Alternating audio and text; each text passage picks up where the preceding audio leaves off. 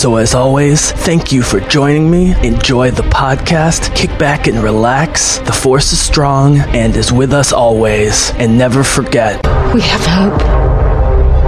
Rebellions are built on hope.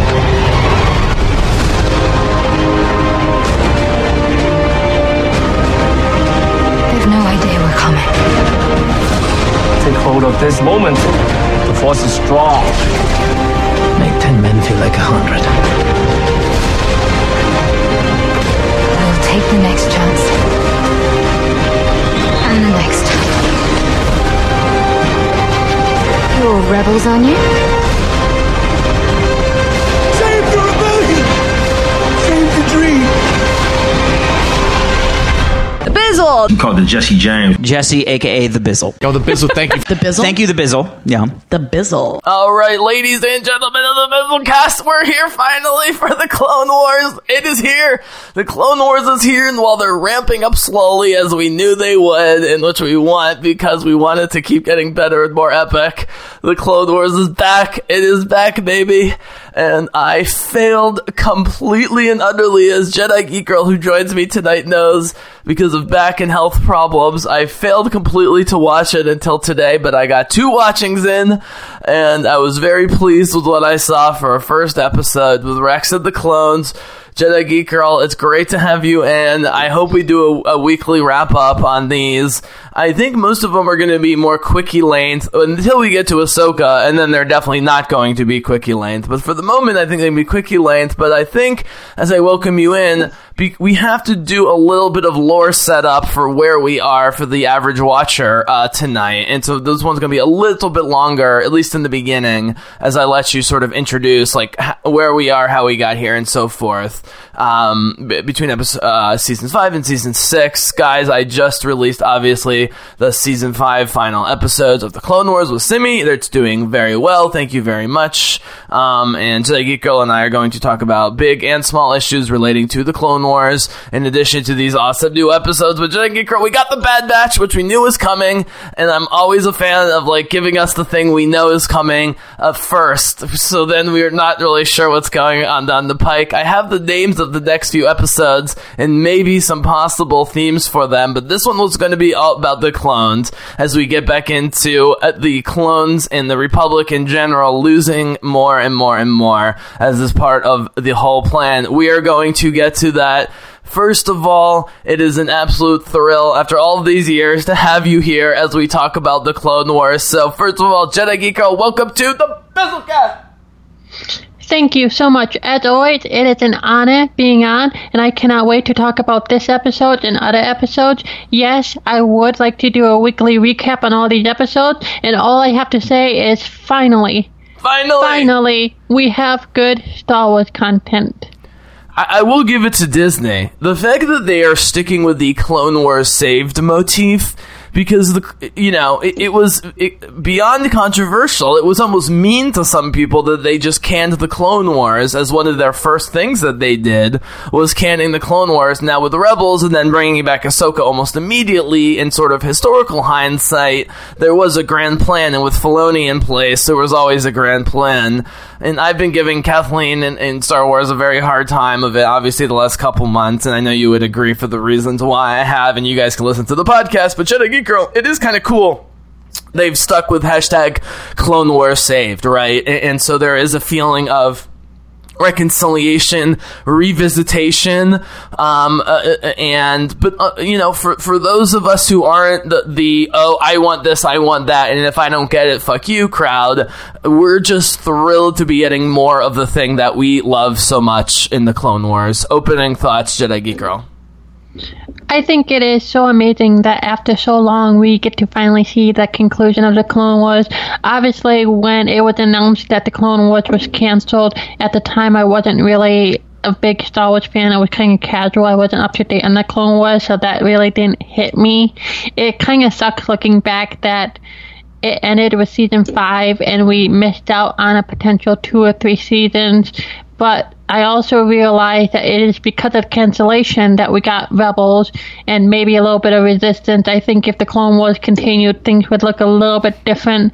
I know Dark Disciple was originally going to be a story in season 6 or season 7, and I loved the book, and I loved the Clone Wars, but I think it was more powerful as a book. That being said, I want as many Clone Wars as episodes we could have gotten in that period of time, but I have to say that I am so happy that not only is there more Clone Wars, but I'm so happy for David Filoni because he gets to finish his story, and not many people get to do that on a canceled show, and too many people, when they get that canceled show brought back, they squander the opportunity, and David Filoni's not going to do that. He's going to tell a story. He's going to make a punctuation. He's not going to continue it. This is the end for it, and he's going out without a bang. And as a fan, I'm so excited. And like I said, it is so great. After The Mandalorian, no hate on The Mandalorian, Rise of Skywalker, hate on Rise of Skywalker, that there's finally, I have to say that the Clone Wars, going back and rewatching it, and now that we got new episodes, it has been very healing for my fandom, and I'm so excited. Like, this is one of my favorite things when it comes to Star Wars, right up there with the prequel trilogy. Yeah, if you guys get a chance to, if you haven't watched the Simi and me doing the final 4 episodes of season 5 with Ahsoka getting blamed for the murder stupidly by the Jedi Council, who's all up their own ass and is being affected by the Virgins and Coruscant and all this stuff, and Ahsoka's the absolute last person that they should blame for something like that. And as a Geek Girl, something I want to throw out is just a topic throughout this season is, you know, for all of the billions of people who were murdered mercilessly and unnecessarily in the Clone Wars, it's actually Palpatine overthrowing the Jedi Council that is the nail in the coffin, I think. Because of their role as protectors and, you know, what they represent in terms of, you know, moral and spiritual guides. The fact that, you know, he was able to get billions of people to fight other billions of people for no reason and them all to kill each other, that happens all the time, and that's horrifying and certainly leads to a lot of destruction and misery in the galaxy. But it was the overthrow behind the scenes of the Jedi Council that I think was the true end. And, you know, I feel strongly that, you know, I've used the word corrective when it comes to the Clone Wars and Anakin, not because Hayden is bad, but because the Clone Wars fills in all the things we think Hayden Christensen's Anakin was doing during between 2 and 3, being actually a great Jedi and saving lots of people's lives, but also the fact that they didn't really sell great enough, in my opinion, that Padme would be the reason, along with the Emperor, for him to do all the stuff he did. But Ahsoka going through what she did and the accusations would be the thing to make him mistrust the Jedi Council. In a way, he loves her. I've made the Witcher comparison. Again, you know, you guys will see this more next season, but as much as Geralt and Yennefer love each other romantically, Yennefer loves Ciri as a daughter more than he loves Yennefer or anybody, and I feel that way about Anakin with Ahsoka. It's not that he loves Ahsoka, you know, more than Padme. It's very different, but I think it is ultimately in the new with the new edition of the Clone Wars that we got. And I want to talk to Jedi Geek before we get started, guys, today about Season 5 and Season 6, specifically sort of the logistics of the Clone Wars and how, you know, they got through 5 officially, but there was sort of the lost episodes, which are canon, and have some cool episodes like Yoda and so forth, and have just Jedi Geek sort of set up where we are today. But I thought it was... Well, let me put it this way. Calling into corrective isn't doing it justice. It adds substance to a great level. I know we don't have Ahsoka yet, but we have to bring it in.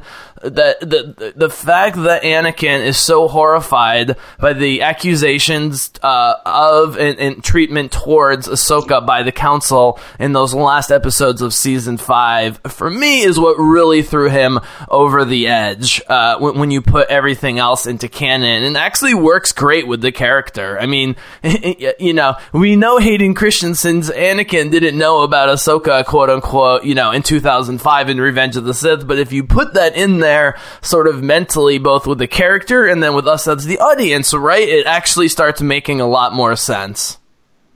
Before I go any further, I do want to acknowledge that I was listening to the last episode when you threw me underneath the bus, and I want to say you were right about me coming back to the Star Wars, and it has to do, like I said, with the Clone Wars, and a lot of that has to do with bringing it back to the topic that we're talking about, the Clone Wars. It had a lot to do with that relationship between Anakin and Ahsoka, not to mention Maul, Mandalore, all these other things about the Clone Wars. The great thing about the Clone Wars is I don't like the word corrective because it says that there's flaws with the prequel trilogy. I think the execution is poor, yes, but I also recognize those story beats for what they are. They're supposed to be the high marks of the journey of Anakin, not so much the details, and I really am appreciative of that, because if the prequel trilogy were as detailed as what some fans may have wanted in them, I don't think we would have gotten the Clone Wars the way that we did. And the great thing about the Clone Wars is that they enrich not only the prequel trilogy but the whole saga, and in my opinion, and I'm biased because I'm a prequel trilogy fan, it creates the most depth and enriched era in Star Wars, and that is the prequel trilogy era compared to any other era, because with the original trilogy era, it's kind of like black and white. Yeah, there's gray, but in the Clone Wars, it's so much larger than the Galactic Civil War. The Galactic Civil War is, the Rebellion and the Empire, but those two sides are not the same as the Separatists and the Republic. That war is not only galaxy-spanning, but it encompasses trillions and billions. Like, it affects every system, and you don't get that with the Galactic Civil War. You have little pockets of rebellion, and you do have a galactic rebellion against the Empire, but it's not on the same scale. And same with the sequel trilogy at the Clone Wars era, and I think some people lose track of that. And as you can tell, I'm fangirling over this era, and I absolutely love it. And bringing it back to the topic that we're talking about here, the Clone Wars ended, like you said, with the ending, with the leaving of Ahsoka, Maul being captured by Sidious.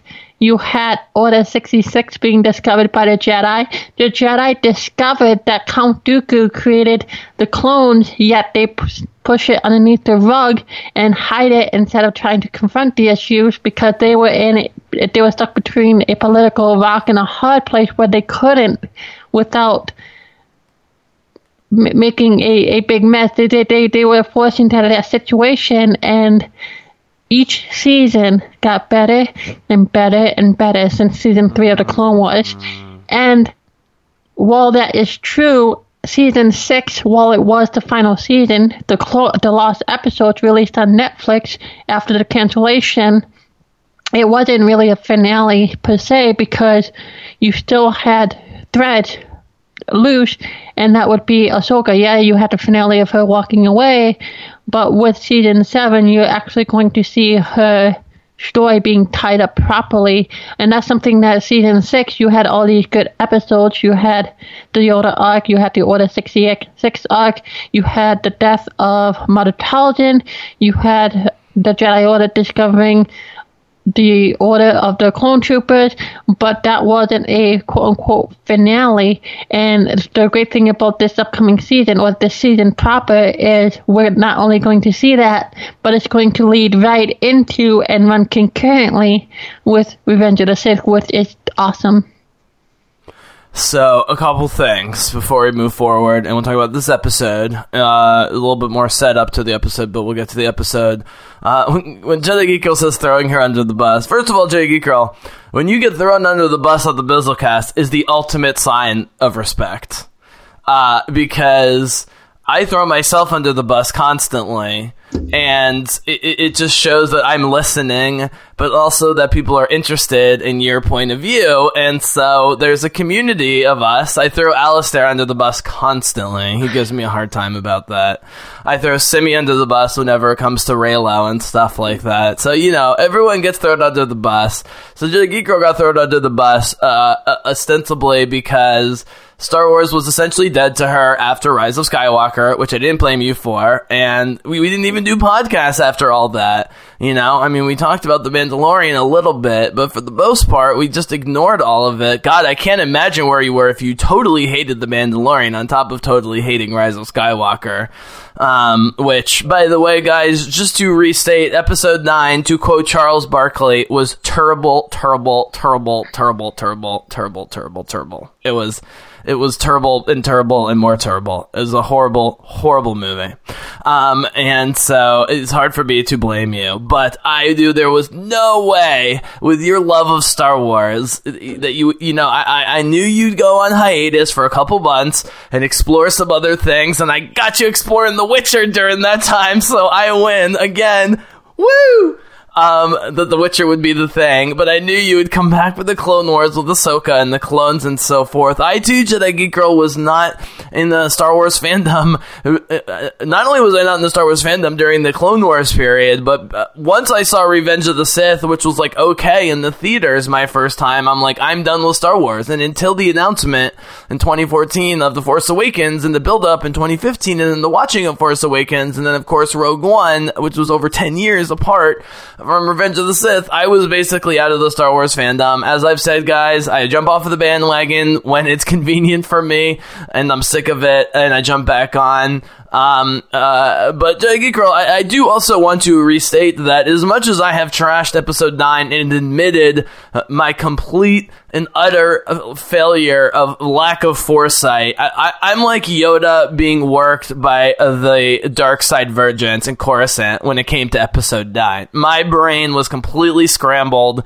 I thought there was no way JJ wasn't going to make that movie at least good and fun and entertaining. So I was completely wrong on that. The Mandalorian, I was sort of getting more skeptical as it came along and found myself very early not enjoying it. Even though I keep talking to regular Americans, quote unquote, who like The Mandalorian or who are enjoying it. So whatever. God bless them. And so, so I was way wrong on episode 9, but I never stopped being excited about this, okay? To get back to the Clone Wars. I never stopped being excited about the Clone Wars because it's our girl Ahsoka, and we love Anakin, Obi-Wan, and the clones and all this, and Maul. And this is a Rogue One situation where we know where this is leading with the Siege of Mandalore. There's enough lore between the Ahsoka book, what's been said, what Filoni's talked about, and things like that. There's not a ton. There's enough lore where, while we don't know exactly how it's going to go down, we know it's going to go down with the clones and Ahsoka versus Maul and his people and the Siege of Mandalore, and all of this. Just like in Rogue One, we knew it was about the Death Star plans, but we didn't know how they would get there or anything like that. To me, that's very liberating and very fun. But to circle back, I just knew that let me put it this way. I didn't know. I hoped that you would come back for this series. And why don't we jump into tonight's episode, The Bad Batch, which we knew would be early on. I was a little surprised that they immediately called it The Bad Batch and introduced it as The Bad Batch in the first episode with a tiny bit of Anakin looking sexier than usual. I will give props to the animation team. Everything looks great. It looks a little... I thought there was going to be, Jaggy Girl, more of a blend of Clone Wars and Rebels style. At the moment, it's definitely more just upgraded Clone Wars style, which I'm fine with. But I think when we see Ahsoka and Maul, we're going to see more of a blend, because Ahsoka and Maul in the Rebels is very iconic. But like you, I was not very invested in Star Wars around the time of the Clone Wars. And as I've said before on the podcast, but I'll just restate very quickly, it wasn't until Rogue One that I went and was like, wow, I hear this Rebels series is great and leads up to Rogue One. So I went back to Rebels after Rogue One, and then I went back to the Clone Wars after Rebels, so I went completely in reverse with everything. And while I love Clone Wars, and I love the sort of 3, 4, 5 episode arcs, especially with Anakin, Obi-Wan, and Ahsoka, which is most of them, the battling and the warfare between robots and clones can get very, very old and tiring for me very, very quickly, and I just prefer my sort of science fiction more like the Firefly version, rebel, pirate, lovable space crew that we got with the Rebel Ghost crew. I like the animation style of Rebels better, I like the writing of the characters better, it's much closer to the modern trilogy, it leads up to Rogue One, it's got Saw Gerrera and characters like that, and so for me, I've always been more of a Rebels guy than a Clone Wars guy. Nevertheless, it did not stop my excitement for what was going on with this series. So with that being said, with 12 episodes, starting with the Bad Batch and seeing the Bad Batch by name and getting this sort of, partnership / conflict between the clones that we know and the ones that we don't, what was your feeling about the introduction of the long-awaited Bad Batch, which I'm thrilled for my, Star Wars nerdy friends who love the Bad Batch already. In principle, I'm glad you guys got it. It was cool. It's definitely it's not what I'm waiting for with this series, but I thought they executed it pretty well. I have some more questions about the general timeline of things, but just for me to shut up and you start talking, what was your general impression of this first episode of The Clone Wars Returns? It was freaking damn good. It was damn good. I am not, like you, into the whole clone part when it comes to episodes centered around the clones, like the Krell arc, Yubine arc, with the clones having to subjugate to a new commander, and that commander kind of manipulating it, and they have to turn on him for. I'm doing a poor job of explaining it, but it's one of the most popular episodes. Rookies, the 99 thing when it comes to the Clone Wars. I love the episodes on the clones, but they're not my jam. I'm more drawn to the mystical stories and stuff like that. I didn't say that at all. I said that I got tired of that stuff. Okay. Yeah. Well, needless to say... I'm with you on this. We love the clones, but it can get tiresome. I'm with you.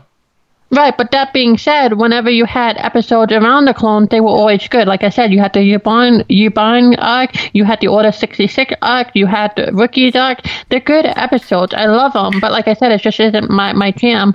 But anyways, that being said, I sat down and I've heard this said by many others, and I agree. It's like the Clone Wars never left. It felt like you could watch the previous 6 seasons and watch this one, and they fit nicely. The only difference, obviously, is it looked way better than what it did in season 6, and that is because, time passed, techniques have improved. And this is an episode that, if you have been familiar with the Star Wars YouTube and StarWars.com, it was released as an unfinished episode, so the story was already known out there, so there was no surprises. There was one surprise in it where it was slightly different, but this is not a quote-unquote new story, but it is new for me because I never watched it. I know a little bit about it, and that was just basically that the Bad Batch was a group of clones that had desirable mutations, so for me, it's a whole new episode. I'm not watching them, I'm not finding out details, I'm not researching it, I'm trying to experience it as a brand new episode, but at the same time, I also know that, hey, this is an unfinished episode, and all these arcs are going to be quote-unquote unfinished from the unfinished things, but this was the one of the 3 arcs that was the farthest along because it had unfinished animation. But yeah, like I said, it was like coming home, and I say that as somebody who didn't watch the Clone Wars after season 1 weekly, so if I feel that way, imagine somebody who watched these episodes weekly for the past 5 years, for the 5 years that the Clone Wars was airing live, and it's absolutely amazing. I want to plug the Sky Talkers, because the Sky Talkers did an episode breaking down this episode, and they grew up on it, so it was amazing hearing that joy and being able to connect with people who have that joy. A couple things. So watching the final 4 episodes of season 5 with Simi, which I do want you to talk about season 6, the lost episodes, because I don't actually love them. But it's also just because for me, the Clone Wars is about Ahsoka, and then it's right below Ahsoka, it's about Anakin and Obi-Wan, and that story is pretty much wrapped up for the moment at the end of season 5. And so for me, the flow from season 5 into what we're going to get in the Siege of Mandalore, into the Ahsoka book, into Fulcrum, into Rebels, it flows really nicely. I do want you to talk about season 6 at some point, because it's a little bizarre, and it's called The Lost Episodes for a reason. But Filoni always imagined what we're seeing as season 7, and is calling season 7. But Jedi Geek Girl, I am here to tell you the first 5 minutes of the final Ahsoka arc in season 5 looks 1,000 times better than Rise of Skywalker. It looks every bit as good as the opening glorious 30 minutes space battle of Revenge of the Sith. And I don't care what you guys think of the prequel, the opening 30-40 minute capital ship battle and Anakin infiltrating and so forth, Dooku, blah, blah, blah, is spectacular, opening, third of the movie, in Revenge of the Sith. In episode 3, they specifically are mirroring it in the opening space battle in the final 4 episodes with Ahsoka and Anakin, and Ahsoka having to save Anakin as usual, because that's what she does. She's good at everything, and she always wins. Even when she loses, she wins. The word on the street has always been that Lucas dropped about $1 million out of his pocket per episode of the Clone Wars, which is amazing. Given that it wasn't a major studio as usual, and it was just Lucas paying for it. But I'm here to tell you that those final 4 episodes of the Clone Wars, at least final 4 of season 5 that I'm talking about, that we did with Ahsoka and the Jedi Council and the murder and so forth, those look like $3 to $5 million episodes to me. That whole thing looks like a giant movie that must have cost $20 million is my guess. And so actually having just watched episode 17 to 20 of season 5, and then tonight, it's not that tonight looked under budgeted, but let me just say that the end of season 5 was over budgeted compared to what I remembered, and looked absolutely spectacular. And so while there are some improvements in the technology and the upgrades and Disney Plus, now Disney's behind everything, and so they're throwing money at it, and that's great. But I do want to give a shout out to Dave Filoni and the entire Lucasfilm team that already in season 5, between the Maul arc and the Baby Jedi arc and the Ahsoka and the Jedi Council and the Barriss Asajj Ventress arc, really looks like A+ movie theater quality material to me. And so just from a look standpoint and fireworks, a standpoint of special effects, tonight actually fits pretty well with what I just watched at the end of season 5 for me. Yeah, I watched those episodes as well, like you, except I did it a couple of days before watching season 7, and like I said, it fits, but obviously you can tell that the quality is a lot better, and it seems like the shots are a lot more cinematic, like when the war news break had the intro to the episode, when Tom Kane does his intro. Right away, it caught my attention because you had him talking. He was giving the rundown to the plot, and whenever Tom Kane did that, it usually flashes moments of episodes in the future, past, currently. However, in this one of the techniques that really stuck out to me is instead of doing a shot, they had Admiral Trench in the background, kind of like fading a little bit, like he wasn't exactly bright, but it was like on top of him or something, and that's something I don't recall seeing in the Clone Wars episodes, and right away I knew I was in for a higher quality episode in terms of animation, because I don't recall seeing that shot. And another shot that I would like to point out that is in the beginning, you have a very long shot as the ship comes in or something like that. That's something that was, I think, used towards the end of the Clone Wars, the original run, but I know that it really stuck out to me, and it really blew me away. Maybe if it wasn't exactly new when it comes to the Clone Wars, but it really grabbed my attention because it felt like it was like one step above. And not that it was poor before, but you can really tell. Okay, well, you guys can watch and make your own judgment, but in the very first scene, as Ahsoka's pulling Anakin out of the cockpit as he's unconscious, and just in the background, completely gratuitous, there's a giant capital ship battle going on in the sky that you don't even need in the scene, but they're like, yep, let's throw another capital ship battle in the sky as we're going. The camera is incredibly dynamic. Ahsoka, for me, in those final episodes, looks and sounds better than any other Ahsoka. Generally, I hold that Ahsoka in Rebels is superior to Ahsoka in Clone Wars. I'm not going to deviate from that, and we'll see what happens here. But what Ashley Eckstein does with a deeper voice, more mature Ahsoka, but just the look of Ahsoka in the final season 5 episodes, for me, looks as cinematic as anything you're going to see out there. Whatever. You guys can see it. So really quickly, just hold on, just to redirect this, or start redirecting this, which is, I don't want to cast aspersions on season 6 too much, because I know you like it and a lot of people like it. I don't like those storylines. They feel like world building that's not really moving things forward. And the bottom line is, if you just watched the first 5 seasons and jumped into tonight's or this weekend's episode, you would be absolutely fine without the Yoda stuff and without the Jar Jar romance weirdness. Let's be honest. Okay, so to be fair, the Jar Jar romance thing is only 2 episodes, and those 2 episodes serves the story purpose of showing how, because Mother Talzin doesn't die until the comic series, but, those lost episodes had the match. You're right, they do feel a little bit disconnected. They feel like lost episodes, like the name of the chapter, that's what they're called. They feel like they're a little disconnected compared to the last 5 ones, but they are good in their own right, and they do serve the purpose. They are fine episodes, but you're absolutely right. You don't need to watch them diving in. And another thing about the animation I would like to say is this, the Bad Batch series of episodes, this episode and the next 3 episodes, and they were quite far along in the animation.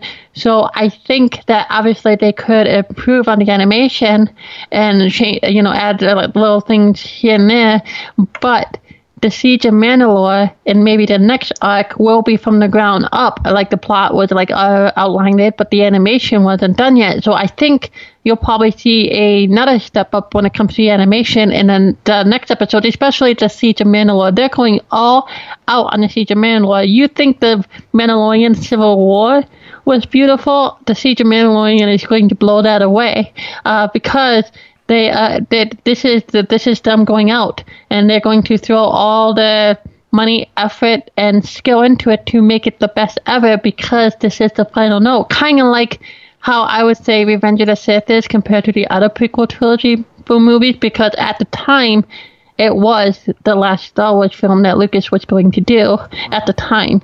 So yeah, but like you said, you're perfectly fine ending in season 5, but I do think those episodes are worth the watch. So it's like Tom Bombadil in the Lord of the Rings, or like some of this, like, it's great world building if you love the story, but it's not central key to what's going on with our main characters in the main storyline, which is totally fine.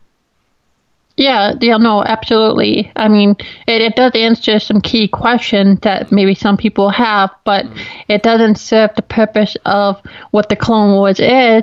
And if you have to boil it down to one character, one story, one singular thing, it would be Ahsoka's story. And yeah, Ahsoka did leave the Jedi Order, but that wasn't the end of her story.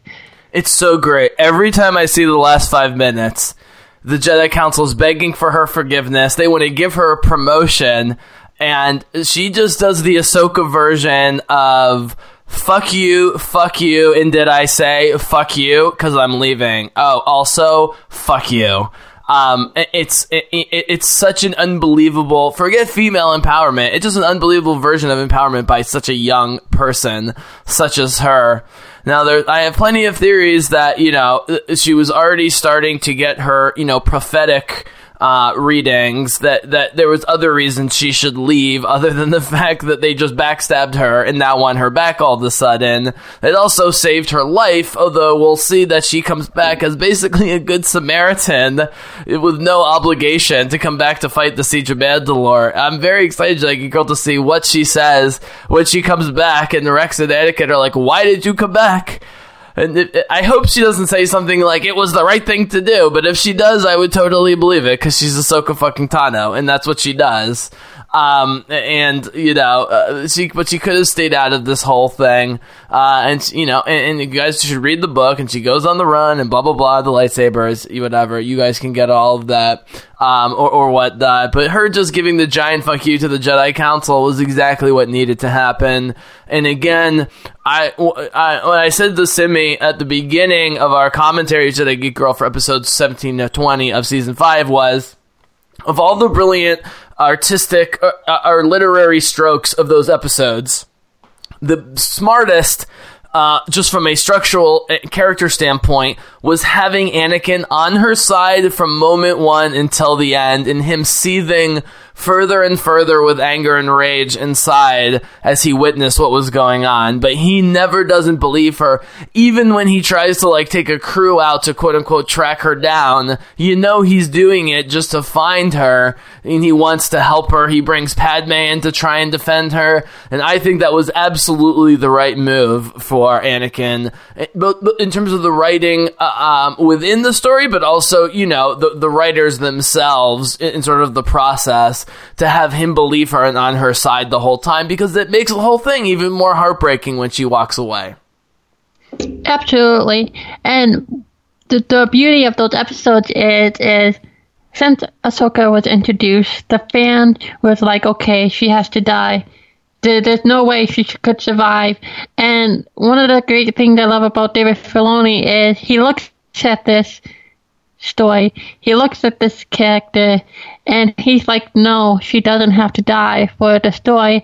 And he does so in such a way that makes sense, and it's a way that I absolutely love David Filoni for, is because it is easy to look at the narratives of these stories and be like, okay, so-and-so has to do this because other material says this. It's like, no, it doesn't explicitly says that. You can still have, it hurts Anakin more that Ahsoka would walk away on her own free will than her dying, I think, because that feels more personal. That feels more, I don't want to say it's more of a betrayal, but it hurts more. It's like he begs her to stay. Let's be clear. He begs her to stay, and she tells him no. Yep. And that really, really hurts. If you think about it in real world terms, it's kind of like a breakup or whatever. If you would equate that to a real life relationship, obviously I don't have experience when it comes to somebody dying and compared to somebody telling you no, but yeah, it just shows the brilliance of David Filoni. And Ahsoka does have to, she'll go through Order 66, but she won't be blindsided by it, at least. And she survives because we see her in Rebels and stuff like that. But that is what I love David Filoni for, is he has these characters. Look at what he did with Maul. Look at what he did with Ventress. Yeah, Ventress did eventually die, but not after growing as a character. Best female bad guy character ever in Star Wars. I there's rumors she's going to be in this. I hope she is. She might be, because spoiler alert, she does die in Dark Disciple, but I don't know when Dark Disciple takes place compared to these episodes. She might already be dead, but that doesn't mean she couldn't appear as a hologram or a flashback or something like that. She because she did meet. Yeah, she might be in it, not the Siege of Mandalore, obviously, but the next one where Ahsoka leaves the Jedi Order. Yeah, because I think it takes place right after she leaves. So, yeah, she might be in it. That would be so awesome, because I love Asajj Ventress. But no, yeah, because I think too often some creators look at the easy way out instead of what David Filoni did. And I know some people give him crap because he doesn't, quote-unquote, kill his characters. But when they do die, when they do move on to the next stage of their life, they have relevancy. When he killed Maul, or when Maul died, it had a lot of relevance to the character, to his story, to Maul's story. It had gravity. It didn't just happen because, quote unquote, he had to die before the original trilogy. So, and same with Kanan, same with Ezra and Thrawn. You know what I'm saying? And that's why I love David Filoni as a creative. First of all, it's not totally up to David Filoni about who he kills. Second of all, Marvel never kills anybody. And with the time loop now in Marvel, why can't we bring Tony Stark and Natasha back to life by going back in time? We've already fucking done it before. So there's no stakes in the Marvel. The death of Kanan, there was really stakes. It took me a while to realize why Ezra couldn't try and save Kanan in the world between the worlds, but it's because the sacrifice itself removed would have thrown off the timeline, as opposed to Ezra pulling Ahsoka out from the past into the future. And yes, it's time travel, people. Just accept it. There's time travel in Star Wars. It's fine. It's Ahsoka. She's the one that can do it, and we're gonna see it again, and that's fine. She's the White Wizard Gandalf. She's actually way beyond the White Wizard Gandalf. But we're not at Ahsoka yet. But yeah, J.G. Girl, but I mean, you know, let's be honest, Star Wars in general has killed way more main characters, Exhibit A, Rogue One, than Marvel has ever killed and will ever kill. And so I'm not going to give Star Wars a hard time about killing main characters. No, that's not the point. The point I'm trying to say is Ahsoka shouldn't be alive at the end of Revenge of the Sith because of Order 66, but David Filoni proved that to be wrong. Maul was brought back, and not only did he survive up until the twin sons, but he had relevancy, he had points, he wasn't killed because he wasn't around. That doesn't mean that Rogue One, the characters had to live. That's not what I'm saying. But what I'm saying is they instead of the death serving the plot, no, what I'm if the deaths had value, they wouldn't happen because it had to be that way. And with the time travel thing, you bring that up and you always draw on it. And when it comes to that, all I have to say is what matters is what David Filoni says on the matter. And we're not going to get into that, but that's the last thing I have to say about that before we move on. But more positive things. Let's move back into the episode, please. I know what David Filoni has said, but when you have a character go from season 4 to season 2, which is clearly into past, and to carry the character in from what we know is in the past into the future, that is time travel. Dave Filoni's comments have to do with sort of traditional time travel structures, like the John Connor time loop or whatever in Terminator. That's what they're not going after. His whole point is that the world between worlds is a time and space thing, and you know you're moving between places as much as you're moving between times. But you know, artists can say what they want. The writer of The Witcher sometimes says that he loves what they're doing, and he sometimes says that he hates what they're doing. You know, artists can say what they want with their material, but you just look at it and you say, okay, Ezra went back to season 2 and pulled Ahsoka into season 4. That's time travel. Whether she does it again, I don't know. Now, he had a chance also to potentially, quote-unquote, save Kanan or reach out to Kanan. That was also another door in the world between the worlds. And, you know, time is just another dimension of space. And, you know, if you can travel between the dimensions of space, you can also travel between the dimensions of time. It doesn't really matter other than to prove how powerful Ahsoka is. And I think, you know, avoiding time travel, among other things, is just going to keep limiting what Star Wars can and can't do. And this is going to bring up, I do want to talk a little bit about this episode. This was a straight up military episode. The Bad Batch was fine. They're your typical crazy Navy SEALs team going in. They're always going to win, and we're the best, and we're the strongest, and blah, blah, blah. But you know, it was well acted and well written, and so I'm fine with it. And we can talk a little about the episode. But the bottom line is, J.G. Girl, we keep drawing from the beginning of the Dark Times and sort of the end of the Clone Wars until episode 4, and we're getting it again here, and we're getting it again with Cassian, and I'm assuming we're eventually going to get it with Obi-Wan. And so I hate to be Debbie Downer here, as Clone Wars is back, and it's glorious, and we're happy, but again, this points to a giant problem in Star Wars, which is they cannot figure how to make interesting stories that don't take place between episode 2 and episode 4. Prove me wrong on this. I give the Clone Wars a pass because it's finishing. It's not a new project, you know, so I'm not saying you're wrong, because you're right, but I give the Clone Wars a free pass just because it was an unfinished product, and they're finishing it now. But again, that's not saying you're wrong. I just give the Clone Wars a pass, is what I'm saying. Well, no, it's not an accusation of the Clone Wars, because I love this period. I love the Dark Times period. I love this, and I love Rebels, and I love Rogue One. I mean, these are my favorite properties. I don't love the new saga movies as much, because as we've seen, other than Bloodline and a little bit of stuff between Kylo Ren and Rey, there's really nothing that interesting from Return of the Jedi until the end of Episode 9, including The Mandalorian. Sorry, people. We still haven't gotten anything really that interesting from end of 6 to the end of 9. Snoke was a big mistake. The Emperor coming back was a big mistake. We don't have to rehash all of this. That's not interesting. What's interesting is the Dark Times. My favorite thing was Star Wars last year, Jedi Fallen Order, which I'm replaying right now. An amazing Star Wars story. Takes place during the Dark Times.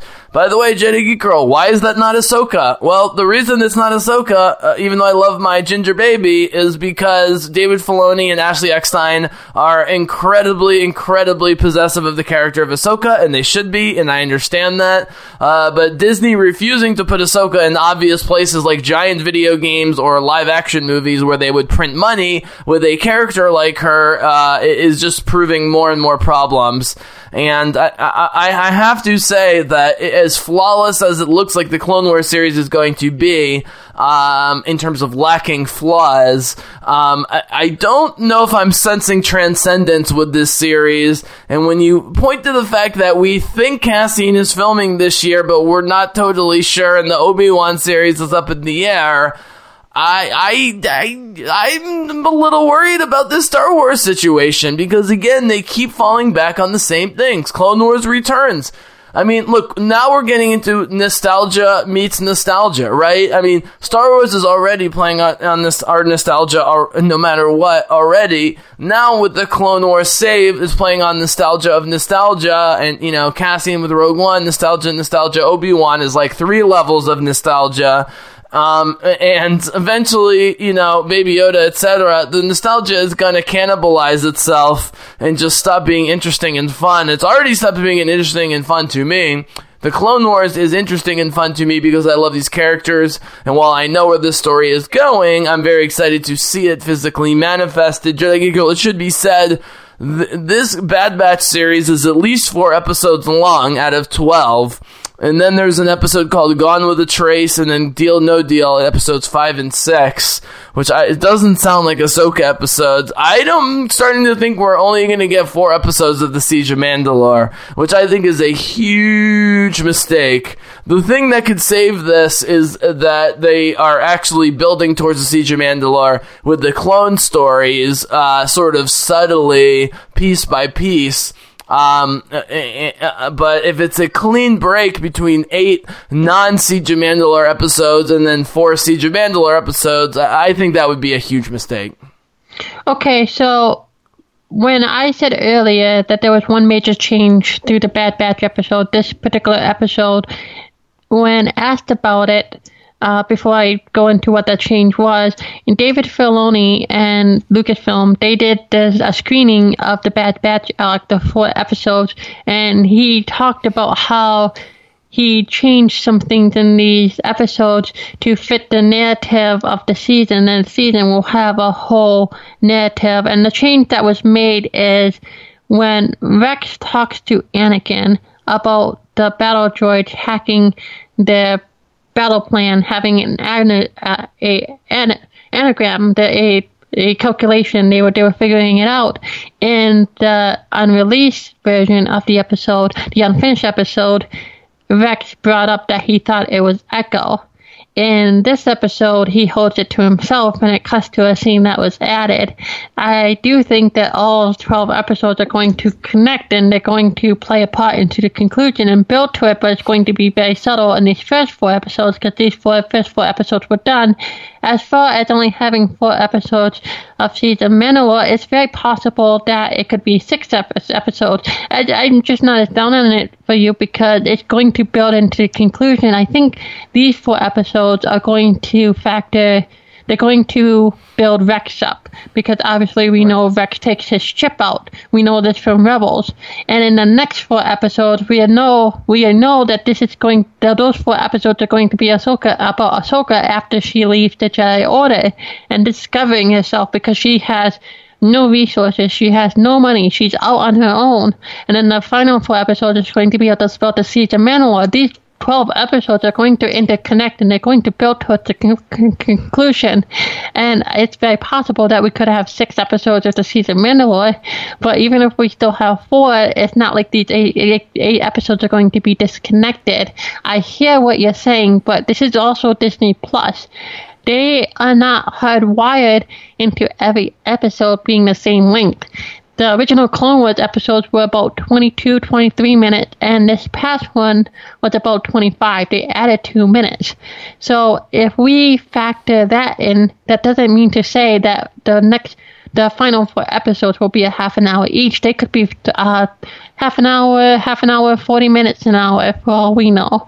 So I'm not as down on that, because we saw this with The Mandalorian. We saw that each episode they had a variance to it when it came to how long they were. So I just wait and see for me. And David Filoni did say himself that it's one story.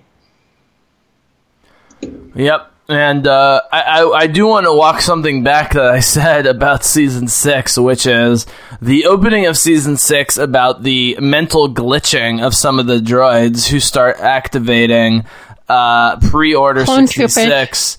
Yeah, you know me, loving Ghost in the Shell and The Matrix and things like this with AI, Ex Machina, Blade Runner. I love that. Lucas was onto this a long time ago, and to me, my favorite part of Attack of the Clones is when C-3PO gets put onto the droid body, and he says something like, how profane, or something like that, you know, like he even recognizes how fucked up this like AI, you know, mix-up thing is. And to me, all of that AI stuff is so interesting. And I like the time travel. I know that's not the thing that most people are interested with Star Wars. But to me, the AI clone glitching thing is actually very interesting. And I figured the Bad Batch would introduce or reintroduce some of these themes based on zero evidence, mostly just based on me wanting more, because the Clone Trooper episodes at the beginning of Season 6, the last missions or whatever, to me stick out as much as anything in the series. Yeah, I don't think they will revisit the chips again, but we do know that not necessarily Rex knows about them, but we do know that there is an understanding that something went wrong and something's not right. So I don't necessarily see that particular plot point being picked up because that story was told, but we will see the effects of it, like that scene when Rex looks at all the clones that have fallen heavy, Echo, 5 died in that arc, and like I said, he knows that something's wrong and he doesn't remove his chip. It's just a matter of, we don't know the circumstances of, did he do it after, before, during, did he have assistance? We don't know. We also know from this episode that something is going on, because Rex would tell Anakin that he think it was Echo, so why is he holding it? Why is he not, telling him something's going on there, and that is something new that wasn't in those unreleased arcs. So I'm very curious to find out what it was. It's just I'm enjoying the new episodes, and it's wonderful because we know the major beats. We know the Bad Batch arc, we know Ahsoka finding herself, and we know the Siege of Mandalore. We know some details on the Siege of Mandalore, but we don't know all the details, and we don't know all the points. That, like I said, we know Rex removes his chip, but we don't know how. It'll be nice to see this, and I'm very excited because I binged through the Clone Wars like many people have, and waiting to see what happens next, even with a story that we already know the beats of. If you watch the unfinished episodes, it will have new stuff in it, and I'm really excited because, like David said, these stories will all play into each other to lead to the conclusion, and I'm curious to find out how it is done and to see it executed because we don't know. Well, I guess for me, I was so turned off and uninterested with the initial portrayal of all of the New Zealand droids that looked and sounded the same when I saw episode 2 in the theater and was horrified by it. And I'm continuing to be horrified by episode 2, whatever, I don't want to go there. But I will say that things like what I've been describing, episodes you've been talking about, and the episodes at the beginning of season 6 and so forth, really flesh out those characters. And honestly, Jedi Geek Girl, for all of the tears shed with the Rex Ahsoka reunion and Ahsoka versus Maul, blah, blah, blah, seeing how... Let's put it this way. The moment when Rex realizes what's going on and somehow takes control of his mind, not just physically cutting out the chip, but realizing that has to happen and what's going on, to me, that's going to be the dramatic high point of the series. And if they don't nail that, they won't fully have done it justice, in my mind. I think one of the most painful things that's going to happen, and this is probably a spoiler, I don't know for sure, but I'm pretty sure this is what's going to happen, and we don't know the circumstances of what happened to Rex during Order 66. I think I think Order 66 happens to him. I think he turns on Ahsoka, and I think that's going to be the heartstring that. No way. No way. No way. Yes. Nope. He talks about, because in the Rebels he talks about cutting out the chip, and Ahsoka never stopped believing in him. No way. It's never said. It's never said that he removed the chip before Order 66, and David Filoni says, how do you know he didn't do it before?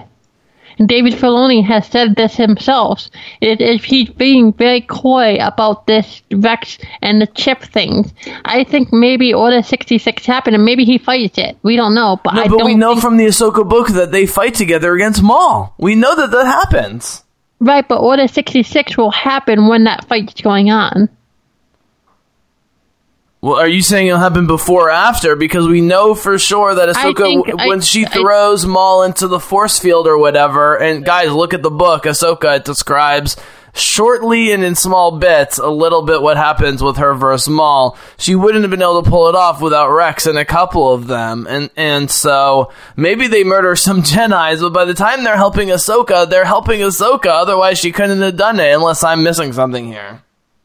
One, you obviously think that David Filoni is going to stick straight in the Ahsoka book. Ahsoka's lightsabers are green, and we know from the Clone Wars. I think David Filoni is out of control, and I think the biggest problem in Lucasfilm right now is, as much as I love Dave Filoni, he needs to get under control by Kathleen Kennedy or somebody else, because between his shitty episodes of The Mandalorian and the possessiveness of Ahsoka, and he loves his part of the Star Wars universe so much that he's starting to strangulate it and asphyxiate it, as far as I can tell. So right now I'm a little skeptical at David Filoni and wish that Kathleen Kennedy would clamp down on him a little bit on all this. That being said, this is his story, and he's going to be able to tell what he wants to tell.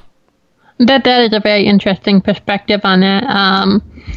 Do we know that he wrote those episodes of The Mandalorian, or was those written by somebody else?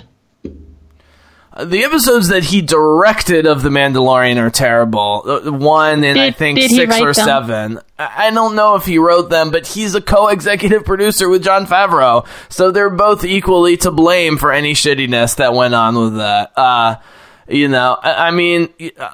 I'm hoping what's happened in The Mandalorian with Filoni is growing pains with live action, and it's going to lead to him getting better. I'm concerned he might not be able to handle it.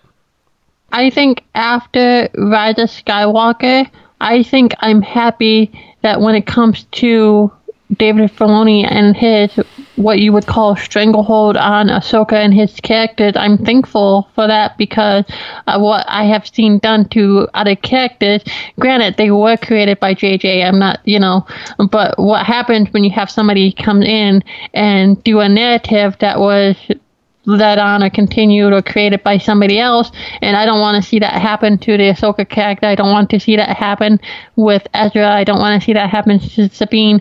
I have very little faith in somebody else coming in and taking care of those characters. So I'm thankful. Yeah, we don't have a lot of Ahsoka content, but I'm also thankful that, you know, you just cannot come in willy-nilly and do whatever you want with those characters without David Filoni.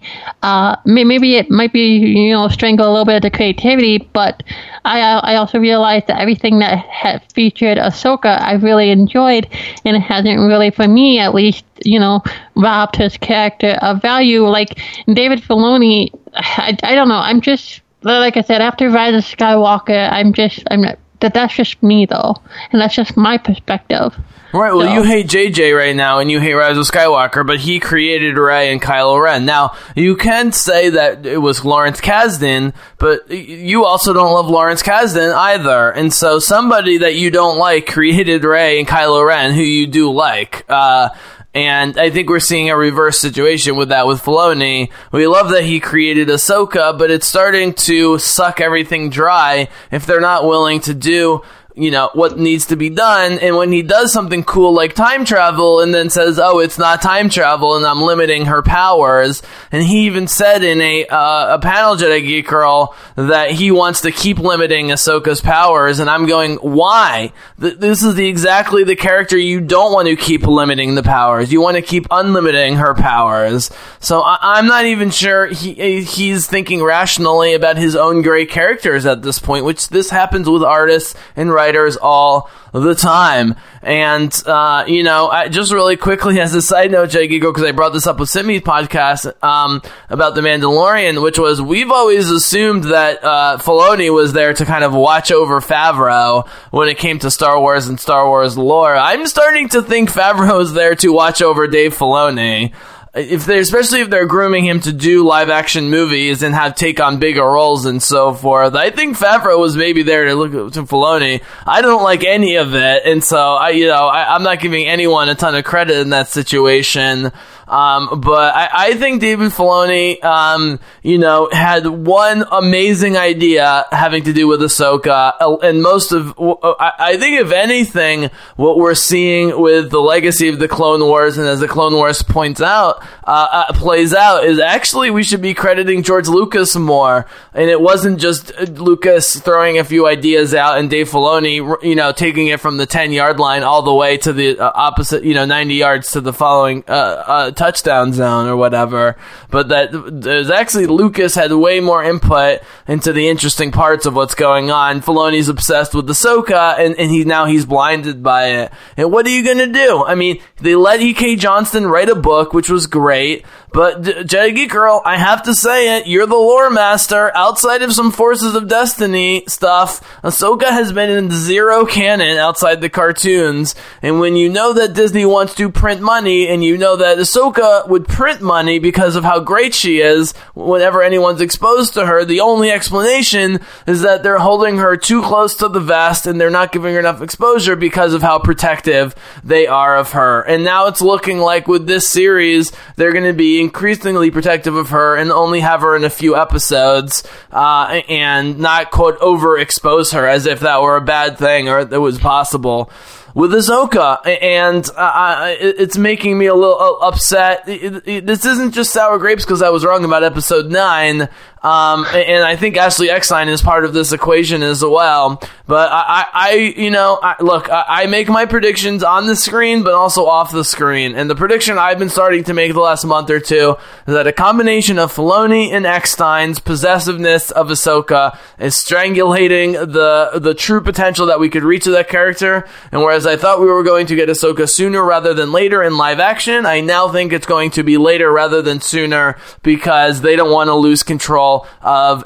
Ashley Eckstein doing the animated voice of Ahsoka. And this is another example of Lucasfilm wasting opportunities and maybe going down the toilet. And I hate to bring up the bigger issue, Jiggy Crow. We're going to have plenty of time to talk about all of these episodes. We got 11 more, and they're going to keep getting better and better. By the way, I did like that it was a smaller squad level thing on this, and they were fighting really almost hand to hand with the big giant battle droids or whatever, the destroyers in this one. You know, it wasn't just sort of long-term fighting. Like, they were right up in their grill. I really liked aesthetically, you know, from a war perspective.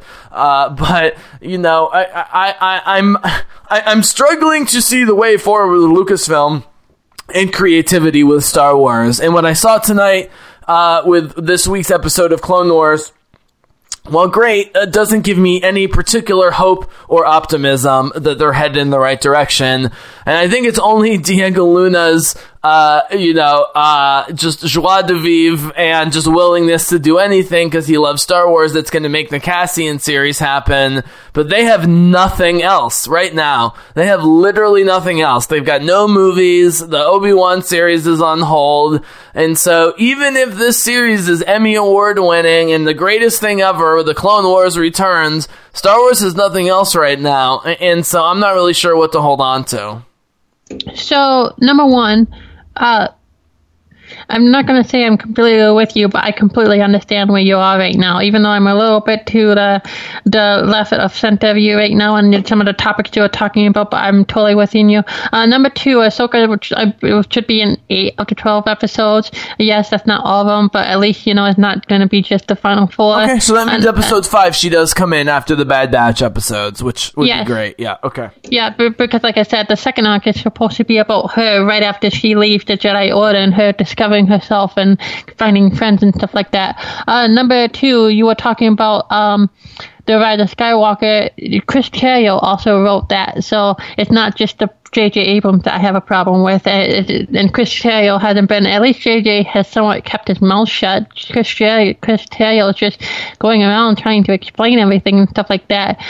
Number 3, when you were talking about David Filoni and how maybe the real secret is George Lucas behind the Clone Wars and stuff like that, I was just thinking the same thing when you were talking about that, but I also look at, like, okay, you also have Rebels, which was David Filoni. Which was Filoni. That's what I really love too. Way more than Clone Wars. Yep. And the next thing, number 4, is it really sucks because I don't want to get into it because with my because of Rise of Skywalker, to me it proved a lot of the fan narratives that I argued and pushed against, and I do have a feeling that besides nostalgia, Disney / current day Lucasfilm don't really have a grasp on Star Wars and the way forward, and I am a little bit concerned with what you are with the same that you are, but I'm trying to be a little bit more optimistic. I think maybe that's a little bit more of a personality flaw. Where did this Jedi Geek girl come from all of a sudden? Star Wars is dead. Now you're talking optimism to me. This is amazing. Anyways, I love it. I need it because I'm not seeing it. I don't see the optimism. If the rumor is true about the High Republic era, I'm a little bit optimistic about it because that is an era that has never been explored before in Star Wars, even in Legends. And for those who did not know, allegedly the High Republic era takes place 300 to 400 years before The Phantom Menace, and most of it took place in Legends 1,000 years, which was the time of Bane or before, though that time was never explored even in Legends. So it is a time of opportunity. It's a time to see things like Jedha at its height. These planets that you see the ruins of, you get to see them at its height. You get to see the Jedi, quote unquote, before their flaws, because spoiler alert, the Jedi are very flawed. They're not, quote unquote, the heroes of the story of the prequel trilogy, and you'll actually see real Jedi. Another one of my problems with Rise of Skywalker is you have voices of Jedi who are not Jedi, and well, they are Jedi, but they're very flawed ideologically. So why are you trying to make them heroes when they're not the hero of the story? Like Mace Windu, yeah, he's not, quote unquote, the most heroic Jedi you want to be listening to. He shouldn't be on the council. Of all the people, he should not be on the council. But anyways, I'm optimistic because hopefully this will be. The problem with Lucasfilm is that they're too focused on nostalgia, in my opinion, when it comes to most materials. That's one of my problems with The Mandalorian, and that's my biggest problem with Rise of Skywalker. So I'm optimistic that if the rumor is true, and the Project Luminous announcement is tomorrow, so we don't know what that is about, but anyways, if it is true, I'm optimistic that, hey, this will finally be the break that Lucasfilm will need creatively to open up the box and create new stories and tell riveting stories without having to as you can tell, I'm ranting without having them focus on nostalgia. But I also realize that if the rumor is true, that they're planning to do a MCU approach, which is not Star Wars. Star Wars is not the MCU. Yes, it is connected, but it's not the MCU. So I'm a little bit nervous. I'm a little bit optimistic, but I don't know. I'm just, as you can tell, I have just like you, I have very strong feelings. Even if I'm a little bit left of center of you on the topic, I feel like we are in the same boat. I just think everything that's great about Star Wars, if we look in let's take Last Jedi, Rogue One, and Rebels. Yep. Jedi Fallen Order. And Jedi Fallen Order, but just for the first three, let's just really quickly, Rogue One, Last Jedi, and Rebels. What makes those properties great is not any particular plot twists or major, oh, I can't believe that happened. It's about the dialogue between the characters, the fleshing out of the worlds. You know what I mean? It's about character development. It's about dialogue. It's about acting, right? I mean, those are the best acted. Rebels is unbelievably voice acted. I love Clone Wars, guys, but I'm sorry to say, the main 6 or 7 characters of Rebels, it's like Emmy level stuff for me, week to week in Rebels. And Ahsoka has that in Clone Wars, but as much as I love Obi-Wan and Anakin, it's not quite the same.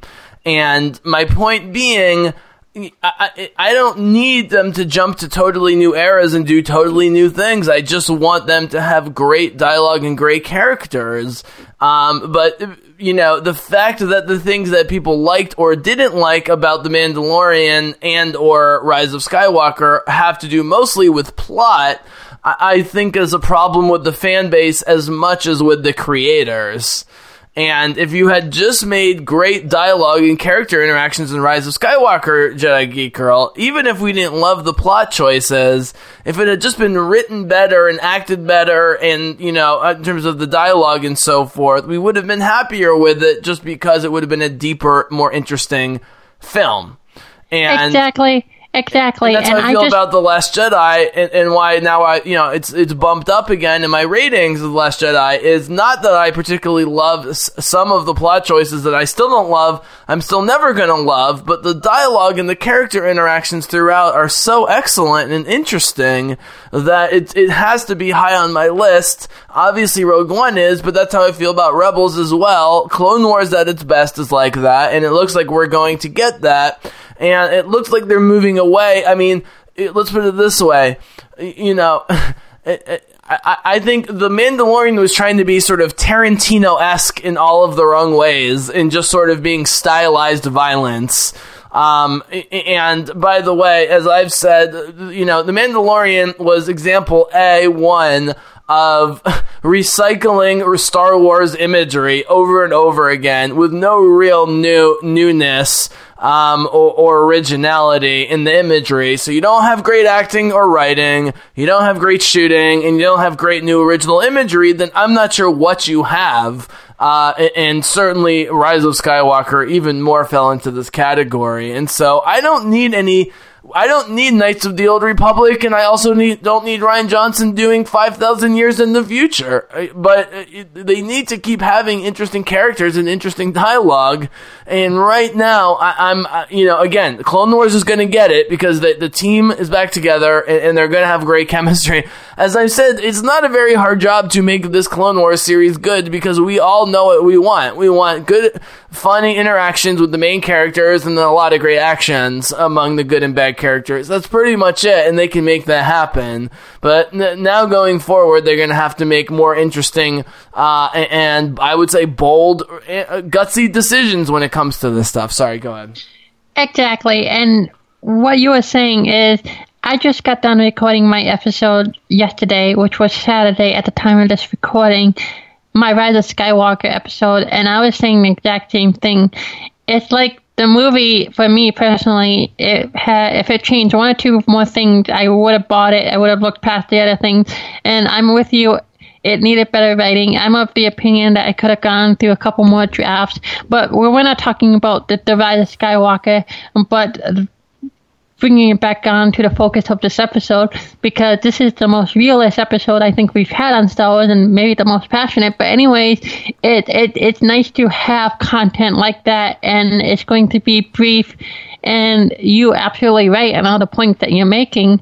But for me, it's a throwback to 5 years ago, or 7 years ago, when the Clone Wars, or 8 years ago, 10 years ago, when the Clone Wars was still on television. And it's nice, even if it's for a time being put into that situation and seeing that conclusion. And even though, like I said, the clones are not at the top of my list, but this episode was so damn good, and the characters were so fun, and it was exciting. It was an action-packed episode, yeah, but it also felt like it had good characters, it had good dialogue, all these things Rise of Skywalker did not have, and it's nice being excited for Star Wars content and looking forward to the continuation of the story next week. And like I said, I'm just so happy because, like I said, if it wasn't, okay, so full reasoning here. One of the reasons why I came back to Star Wars is the cancellation of Star Wars Destiny, and I wanted to fulfill my obligation. Well, I promised that I would be here for the end, and I was hoping to take some time away, and because the game was announced to end of its ending, I decided to come back and finish it out as thank you to the game and the community, because a year later I wasn't going to be able to come back to that, and because I came back to that brought me back into Star Wars.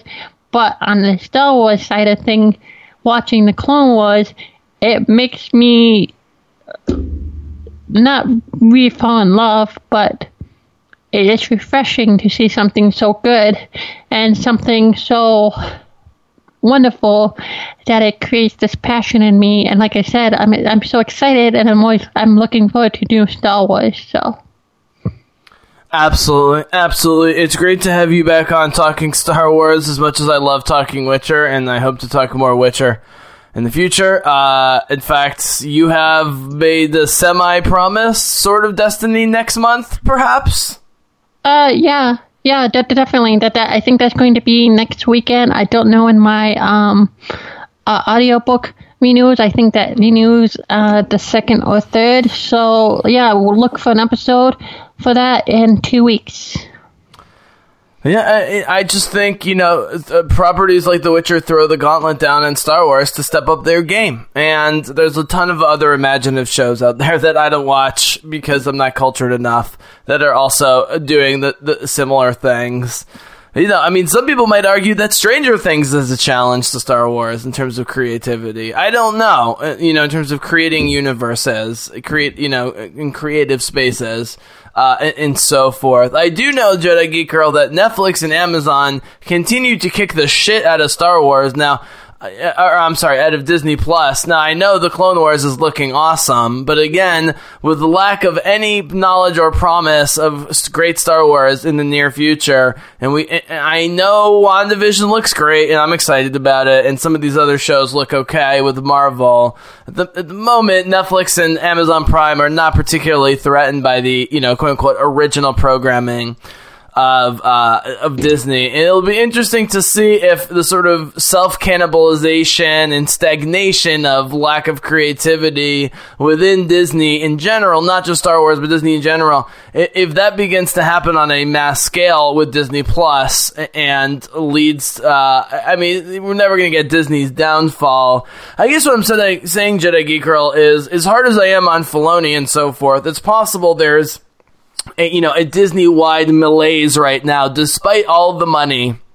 Look, Rise of Skywalker did bad, but Mandalorian did great in terms of reception, and obviously the Avengers movies are making tons of money and always get great reviews.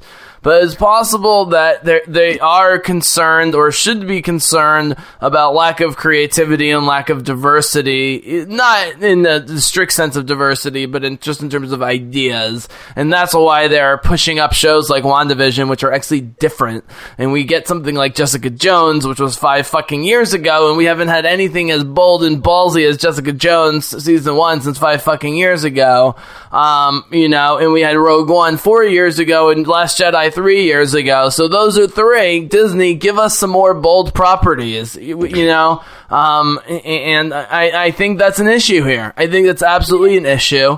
And with the Disney Plus service, where they are not going to put Deadpool and Logan on it, that's a big problem.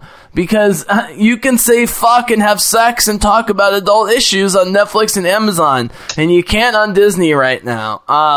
And you know what? The Clone Wars and Rebels has always been more violent and more adult than any of the live action stuff. And if you guys want to challenge me that somehow Rise of Skywalker is more adult and mature than Star Wars Rebels and Star Wars Clone Wars, I will have that debate with you any day.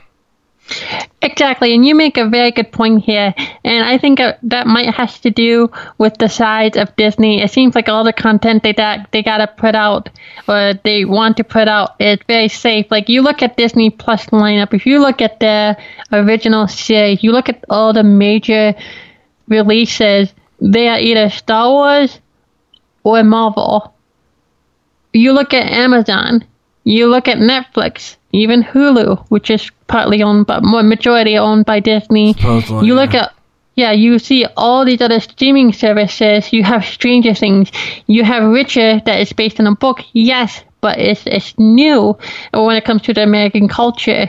You have Orange is the New Black, which is just finished up. You have all these original new series on these other streaming devices. With Disney, they are so big, it seems like they can't take the risk, even though they're perfectly capable of doing it, so they fall back on all these safe things. And which brings me back to Star Wars, is the part of the problem is, and you just got them saying it, if I may oversimplify, that they are too safe, and it really sucks, because you can focus on Marvel and Star Wars as your headline features for your streaming devices, but that doesn't mean that you have to take this safe route, and it's very boring, and you make a lot of good points. So I'm going to give my final thought. I knew this first one was going to be a bit longer because we're going to get more Bad Batch, and we're going to talk each week, and we knew this one was going to get started, and we had to lay the groundwork for what came before with the Clone Wars and what's coming after with Star Wars. So this is exactly what I wanted in terms of content. So I'll give my final thought. I'll give you final thought. But Jedi Geek Girl, going back to Jedi Fallen Order, I've said, look, I don't really like The Mandalorian, and I hated Rise of Skywalker, but I actually came out of last year okay with Star Wars because I got Jedi Fallen Order.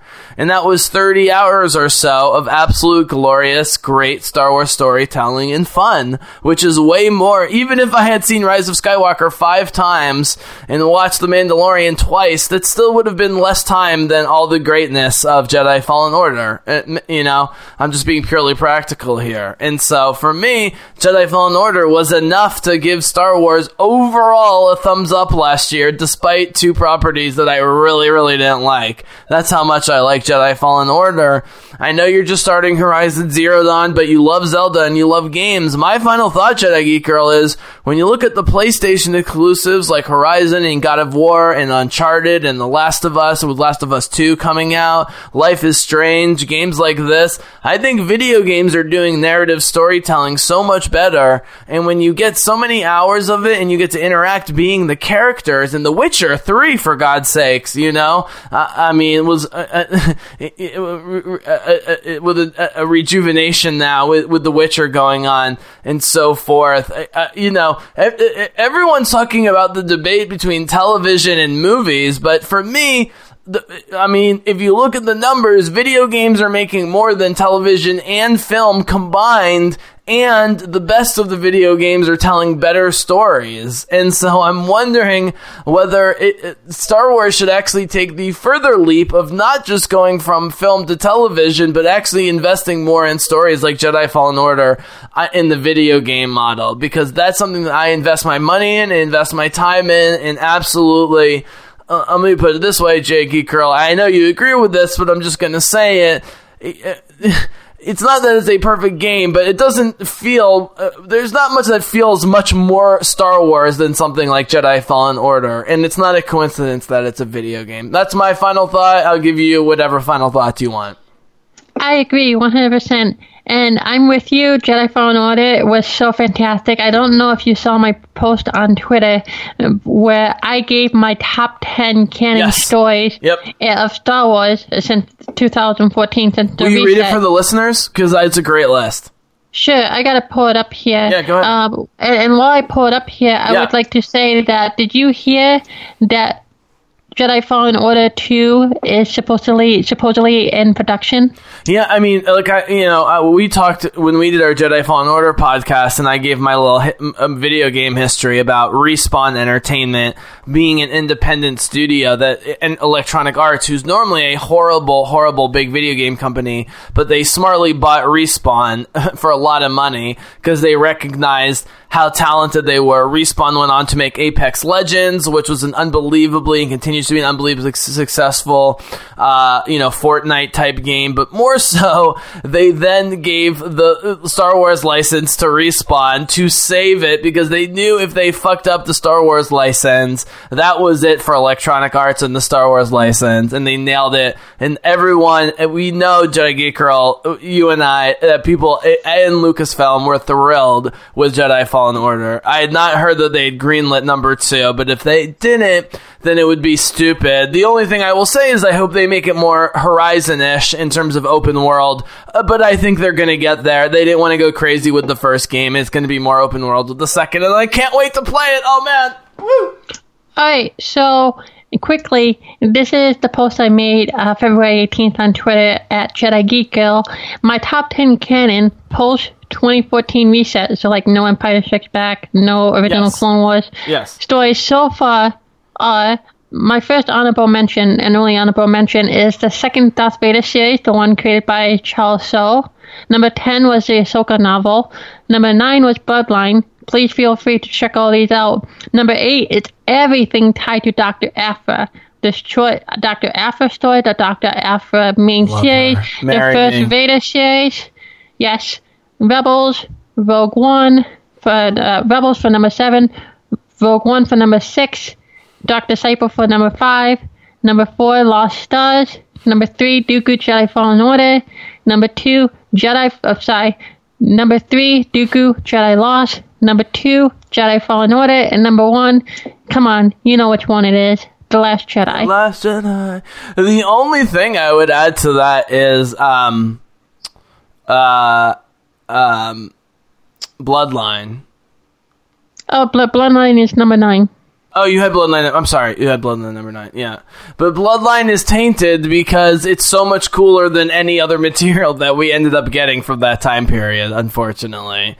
And it just proves that Leia makes anything I mean, let's be honest. We love Kylo Ren. Take Leia and Han out of the equation, it's somewhat less interesting, and so. Even the things that were interesting about episodes 7, 8, and 9 from like a sort of chronological lore standpoint were still connected to the old trilogy, but also some great performances. It's a shame. It's a damn shame. Yeah, go ahead. I would like to say that, yes, I have to address this.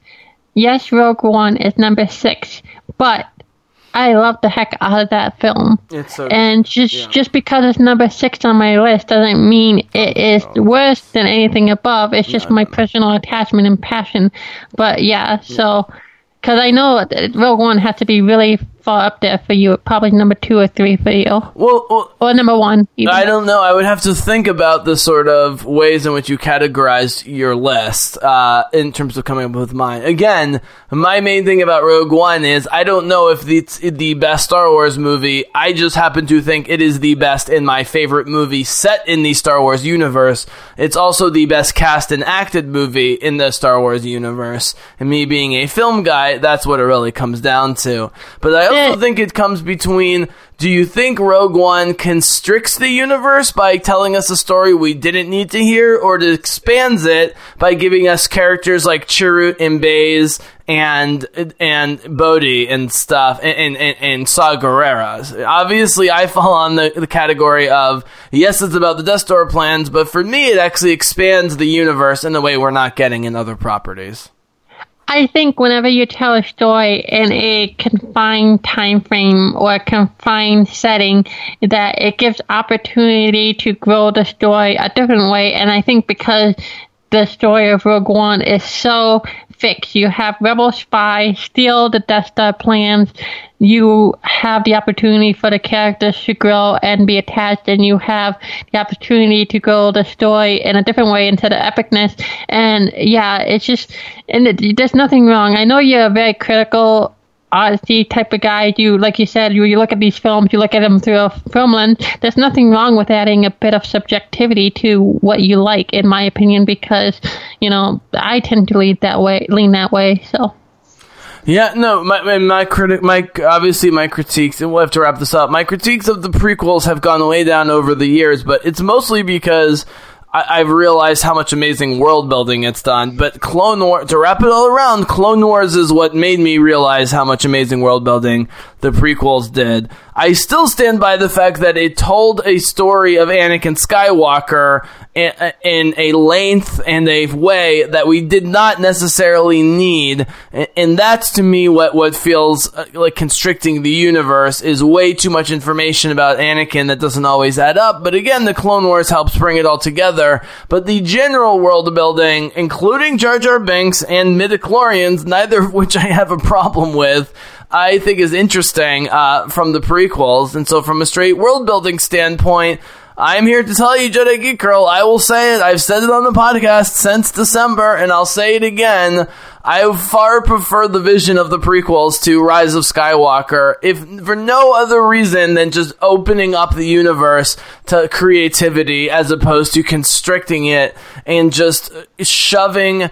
It's like, you know, the Rise of Skywalker is like, oh, these are your 2 favorite dishes? I'm gonna make 10 portions of your 2 favorite dishes, as opposed to, okay, these are your 2 favorite dishes? I'm gonna make 10 dishes you've never had before, and you're probably not gonna like most of them. This is the prequels, but at least they're different, and they're from around the world, and they're kind of exotic. Whereas Rise of Skywalker is like, oh, you like turkey and gravy? Here's 5,000 pounds of turkey and gravy, right? I mean, that's basically what it was. Exactly. And I have to say this before we wrap up here. So, was your pun intended when you said portions? Yeah, I was thinking about the other day, which is, Rey is so skinny. So is a quarter portion for Rey the same as a quarter portion for Unkar Plot? I'm pretty sure that it's like food serving sizes. You know what I'm saying? Well, because I think what's interesting is him stiffing her on the payment isn't sexist, it's bodyist.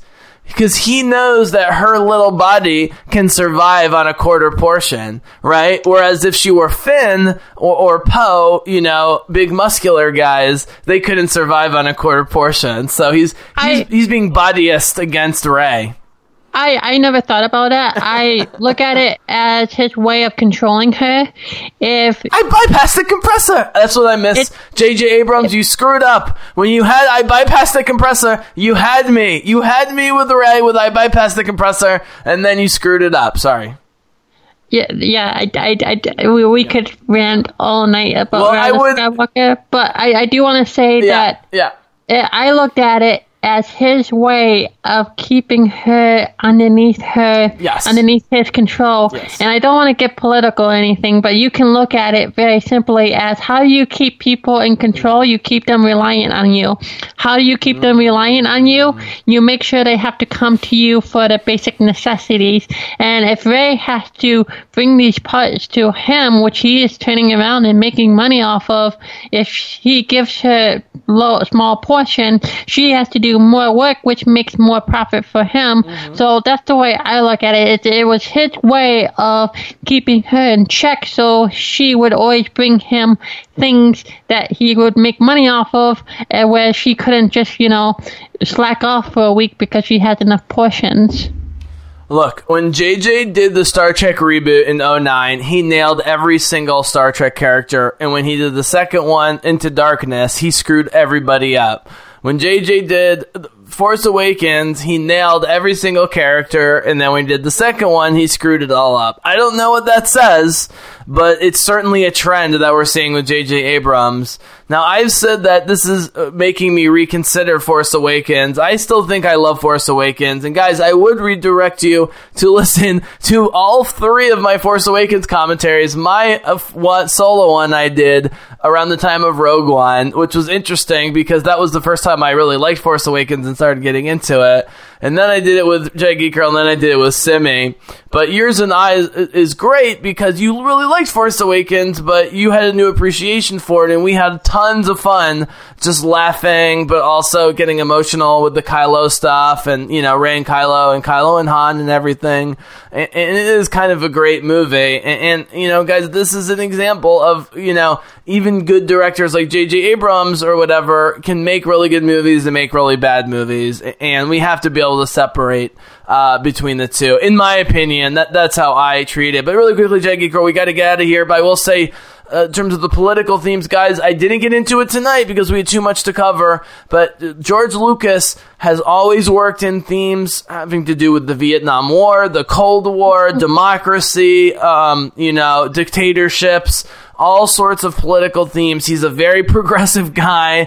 Sorry if you're a Republican out there. George Lucas is not. And he's a big believer in democracy and the power of the people, and he's an anti-war advocate. And so Jedi Geek Girl, I think with the next 3 episodes of The Bad Batch, we'll have a lot of time. I'll get more political than you, but we'll have a lot of time to talk about some of George Lucas's political ideals and how the clones really represent the best of us, even though they're not quote unquote people. Absolutely, and that's what the great thing about that. And I would like to say, addressing a couple things you brought up. Number one, that is why Rise of Skywalker hurt so much after The Force Awakens. And number two, the Into the Darkness I have not seen since it came out, so I have to reserve judgment on that film. But I will say that because of that film, I did go back and I watched Wrath of Khan for the first time, and I absolutely adore that film. That film is great, in my opinion. So I guess that is the best thing that came out of that movie for me, but I can't say if it's good or bad. I will say that because it's been so long, and if I say one way or another, it wouldn't be a fair shake because I barely remember it, unlike the first one, which I saw multiple times. But I did go back and I did see Wrath of Khan. And last thing, I'm so excited for the Clone Wars, especially after Rise of Skywalker, because the Rise of Skywalker hurt a lot, and that the Clone Wars for me has been healing. And I said it on Twitter, it is so nice seeing new Star Wars content that everybody loves. At least, in my opinion, at least like 90% of people love it, and it's nice. And it's not like The Mandalorian, which to me is basically, I don't want to call it a fad, but it's like Baby Yoda, and then that's it. Yeah, I'm done with Baby Yoda. I'm done with The Mandalorian. I've been done with it for a long time. I'm going to be the guy when everyone looks back on The Mandalorian and says it's not that good of a show, that says I said it wasn't that good of a show. But it's balanced out by the fact that I was convinced there was no way Episode 9 would be bad. So, I eat crow as well as my successes in prophecy. Final question, Jedi Geek Girl, to tie it all together. A fun question. Okay. where is Yennefer in your power rankings in terms of power set? Like, who could Yennefer take on in the Jedi Star Wars world, realistically, do you think? Oh my god, that's a very loaded question, because obviously I've only seen the first season of The Witcher, and I just read the first book. I do love her. I do think that part of me is like, she's strong. She doesn't have the, in my opinion, the restraints a Jedi would. So in my opinion, that would put her a little bit above it. She reminds me of the Night Sisters. Yep. So I would probably put her above the Night Sisters. But like I said, I don't want to answer that question just because my knowledge of her isn't as in-depth as yours, and I'm still discovering the character. And if I feel like if I say that I would put her just, above the Night Sisters, but obviously below the Emperor, I think that might be unfair just because I don't know a lot about it. But that is where I'm in my head I'm leaning. But I fully commit to that idea while realizing that my knowledge is very limited of her. But I absolutely love her to death, and I love the Night Sisters. So I mean, you can see why if I like one, why I would like the other. Yeah, I mean, my easy number one, no questions asked, waifu crush of 2019 was the Night Sister from Jedi Fallen Order. I mean, there's no question. I fell in love with her immediately and was so excited to have her be my teammate. Spoiler alert, guys. She's fucking amazing. The Night Sisters is a great comparison in terms of the Sorceress's Lodge, which we're going to see more of with Francella and Triss and all the enchantresses and so forth. Yennefer is on another level. She could compete with the best of them. But in terms of complexity, I know her and Ahsoka are totally different. But I want to know, who do we have in terms of powerful females that are active that we're going to get more of in the Star Wars world right now, more than, I'm not going to say Ciri, because we haven't gotten Ciri from next season yet, so that's fine, but more than Yennefer, I don't know who we have other than Ahsoka that can compete with that level of complexity. She reminds me, and obviously you know more about her than I do, but she reminds me of Ventress a little bit. Yeah. Yep, there's definitely some connections there. So, okay, we'll get back to that. Jaggy Girl, this was great. And I knew this one would go longer, but I can't wait for the weekly updates. And you and I will talk off mic about how we want to do the next 3 episodes, because we know it's one of these 4-episode arcs, which, let's be honest, they really mastered how to do these sort of 3 to 5 episode arcs in the Clone Wars. Absolutely. So, but once we get our girl Ahsoka back, then no holds barred, all bets are off in terms of how long the podcast is going to be, right? I mean, the second Ahsoka shows her face, you and me, Simmy's going to be, he's already losing sleep over it. We're all going to lose our mind when Ahsoka comes back into all this. We love the clones. The Bad Batch is great, but let's be honest, that's the big show. It will be so nice having her back into our lives again. Absolutely. And she was back in our lives with the Clone Wars. Yes. But after season 2, you could argue that she was in the, spoiler alert, the series finale, as well as the World Between Worlds. But she wasn't the main character. She was in most of the episodes of season 2, and she was a part of that. The part of the best episode, Twilight of the Apprentice, but she wasn't the main character, so it is so nice having Ahsoka back proper.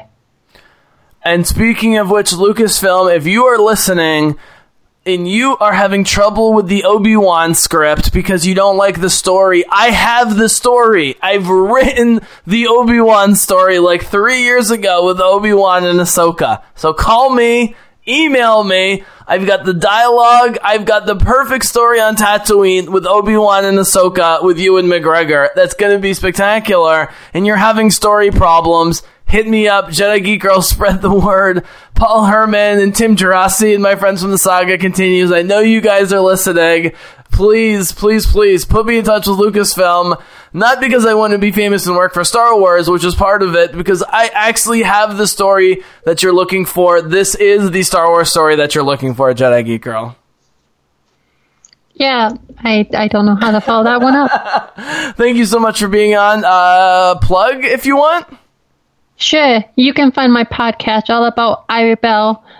You can find my podcast everywhere at I Rebel Destiny.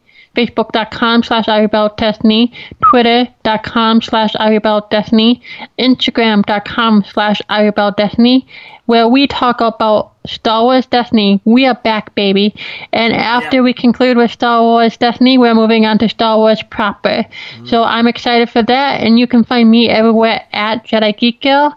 And I'm so proud to be back talking about Star Wars. However, I'm also proud to be into The Witcher because of you exploring new things and diving into other things. So, yeah, you can find me everywhere at Jedi Geek Girl and my podcast everywhere at I Rebel, a Star Wars Destiny podcast. They just announced all the new major castings today, who are all basically Witchers and or other enchantresses, and they're like all not necessarily all people of color, but they're all international folks from around the world. In this cast just keeps getting better and better and better, and so Star Wars, you know what, having a few more people of color in front of the camera and behind it might not be the worst idea.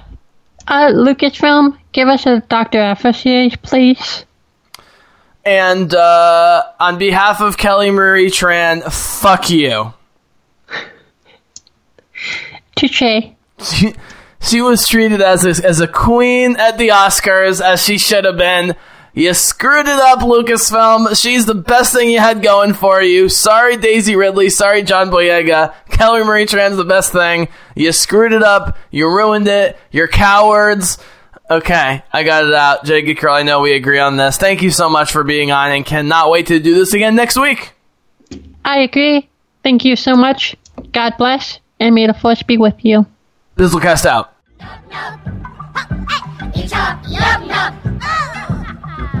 told me to be chicken.